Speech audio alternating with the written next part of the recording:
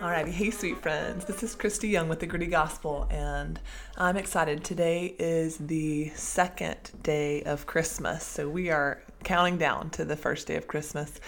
In terms of our discipleship lessons that I've learned, I've been sharing every day one lesson in discipleship that I've learned over the last decade or so, really 12 or 13 years. Because I've been so humbled by parenting. And then the Lord has sanctified me so much and is sanctifying me so much. And in the event that any of these lessons can bless you or be balm to your spirit, I'm so excited to share them. And so today, the discipleship lesson that I want to share with you is all about prayer.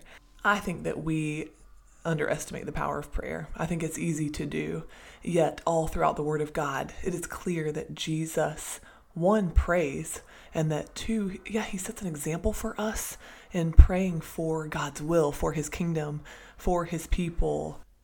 And so I think for us as parents, one of the things that I want to focus on is the power of prayer. That literally in Ephesians, as Paul talks about putting on the armor of God, the last thing that he mentions is prayer, that we need to pray at all times in the Spirit, that we would do that as we are putting on the armor of God, that we would wield that as a weapon and see it as a weapon to fight our enemies, to go to bat in all of the trials of life. Paul saw it, filled with the Spirit. Paul is telling us that we need to pray at all times. And that doesn't mean just walking around rumbling a prayer all day long. No, it means that we would, as we encounter moment by moment, day by day, as we encounter things that we need wisdom on, issues that we need to have help resolving, where there's no clear answer or there are two great options and we don't exactly know which one to take. That's where even in all those small moments, we can just take a minute. I do often to just say, Lord, would you give me wisdom in this? I don't know what to do. I don't know how to handle this. I don't, even among children, if I need help, I ask all the time. I'm like, Lord, would you please give me wisdom that I don't have. I recognize how little I know, and prayer is a weapon. We are told that it's a part of our body of armor, our armor that we put on, the armor of God, to wield and to help us go to bat against the enemy and against the culture, against the world, against all the things that would divide us and keep us away from walking with our holy God. And this is what it says in Ephesians 6:18. Pray at all times in the Spirit with every prayer and request, and stay alert with all perseverance and intercession for all the saints. And I love this. My commentary, I have this is a Christian Study Bible. Yeah, a CSB. And this is what the commentary says. Sorry, I keep hitting my mic. It says this: each piece of armor must be carefully put on with prayer, drawing upon divine resources. This prayer is Spirit-energized, Spirit-enabled, and Spirit-directed. Praying in the Spirit is an admission of a believer's ignorance and dependence on God. So literally, as we go to the Lord in prayer, asking for his Spirit to give us wisdom, to give us guidance, to direct our steps in all the things that we don't know and don't understand, or as we begin the day and it's a lot harder, things are unexpectedly harder than we expected them to be, then we need to go to him in prayer and ask him for grace and ask him for mercy upon our day, and to help us maybe lower our expectations for the day based upon what he has allowed us to walk in the morning. Prayer is so important too, because we need to be praying for our own hearts and for those of our spouses as we raise and train children, because there's so much we don't know. And if we think we know things, we don't. I mean, we are imperfect flesh and we're fallen. And yes, we are always learning.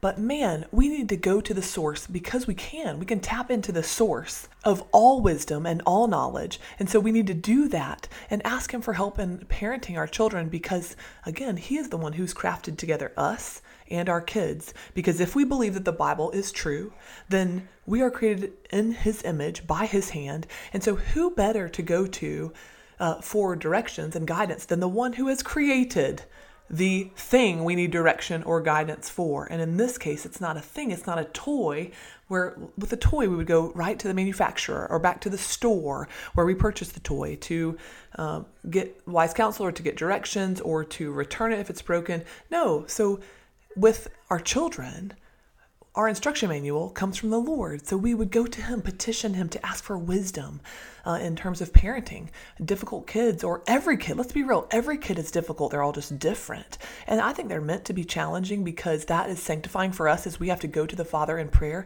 It reminds us of how little we know, how much we need his help, how much we rely on him. And that is so good for our spirits too, to increase in humility, to grow in humility. So we need to be praying for our hearts and our spouses' hearts as we raise and train kids and disciple others who are in our care. And then also we need to be praying for their hearts and for their salvation.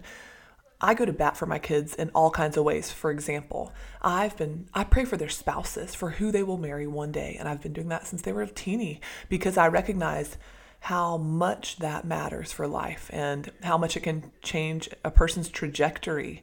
And, to be able to have a marriage that would be Christ-centered and Christ-focused with two people who desire to live their lives on mission, man, that's powerful. And you get to make an impact in the culture. And for life, you get to have, bedside discussions that would be sweet and fruitful and godly about deep and rich topics, spiritual topics. And if to not have that, man, I do feel like, I don't know, you lose out on something if you are a believer and you don't marry a believer. It's just a harder road. It's not that it can't be fruitful and there can't be joy, because I've seen that happen as even faithful spouses walk this out, a believing life out with an unbelieving spouse. And then, just like scripture says, as a result of that believing spouse, the unbelieving spouse comes to find Christ and to know him. And man, to watch their walk is beautiful too. But for my children, if they can be evenly yoked, that's my prayer for them, that they would find someone and fall in love with someone who they could do life with that loves Jesus more than they love my son or daughter. I also pray all the time for grit for my kids, for certain of them. Let's be real. Every one of my kids is so different, so I pray for them differently. For some of them, I'm praying that they would learn to not whine about everything, that God would give them grit, that they would have hearts that do not grumble and complain over things. For others, I want them to learn to work heartily as unto the Lord. I want them to have a good work ethic. For others, they work really hard, but they may not speak up when they need to. So I'm praying that the Lord would give them a voice to speak and to speak truth and to be bold in the culture, but to learn to stand up for themselves, because you need that quality in the culture, just in life, to survive. I also pray for, I pray for hearts that would be softened to the gospel, hearts for salvation. I pray that the Lord would take hold of my kids' hearts and that he would allow them to walk in intimacy with him, that they would know him intimately and walk with him and desire to serve him, and that their lives would be rich because they know and walk with Christ. I also pray that my kids would be leaders in the culture, servant leaders, that they would be leaders in the culture and not followers. I have certain kids who are kind of predisposed to follow, and I just pray that the Lord would work in and through them to be people who could make an impact in the culture and for their own families, that they would be able to be bold and to find their voice, to speak the truth and to live out the truth in this culture. And then on a very simple level, I have one kid who's just mean all the time, like just straight up mean. And maybe there are two actually. And I just pray for that their hearts would be, that they'd be kind and that the Lord would help them to be kind. And that seems like such a simple prayer, but I pray it often. Probably daily, that these kids would learn to be softened and to treat other people the way they desire to be treated. And we say it all the time. I even have other kids. I have a 6-year-old kid who knows that we say that so often that she will say that to one of those children and will say, treat other people the way you would like to be treated. She knows that we're not going to be people who are crappy people to other people or who would bully them, even in our own house. I'm going to shut that down. That is not going to fly. But man, that is a battle that we fight and go to bat with every day. And then I guess that would be my last encouragement too, is parenting. Parenting is hard, especially when you're in it, you're invested in it, you care, you desire to build relationships with your kids, you care about their sin, you desire for them to see their sin and to repent and to turn from that sin and to hopefully to find Christ, to know Christ, to recognize your need for a savior. When you're parenting with that in mind, it takes a lot of energy and a lot of effort, and it's all day long. And then multiply that times however many kids you have. It's just hard. But my encouragement to you is to pray with your children. When y'all are struggling, or when your kids are super worked up or frustrated, or when you are super worked up or frustrated, or when you're actively in a situation where you're battling sin has risen to the surface and you're needing to point it out, and you recognize that you can't tell that child to be kind and that they will just be kind for any length of time. No, you recognize that is pointless. That is a chasing after the wind.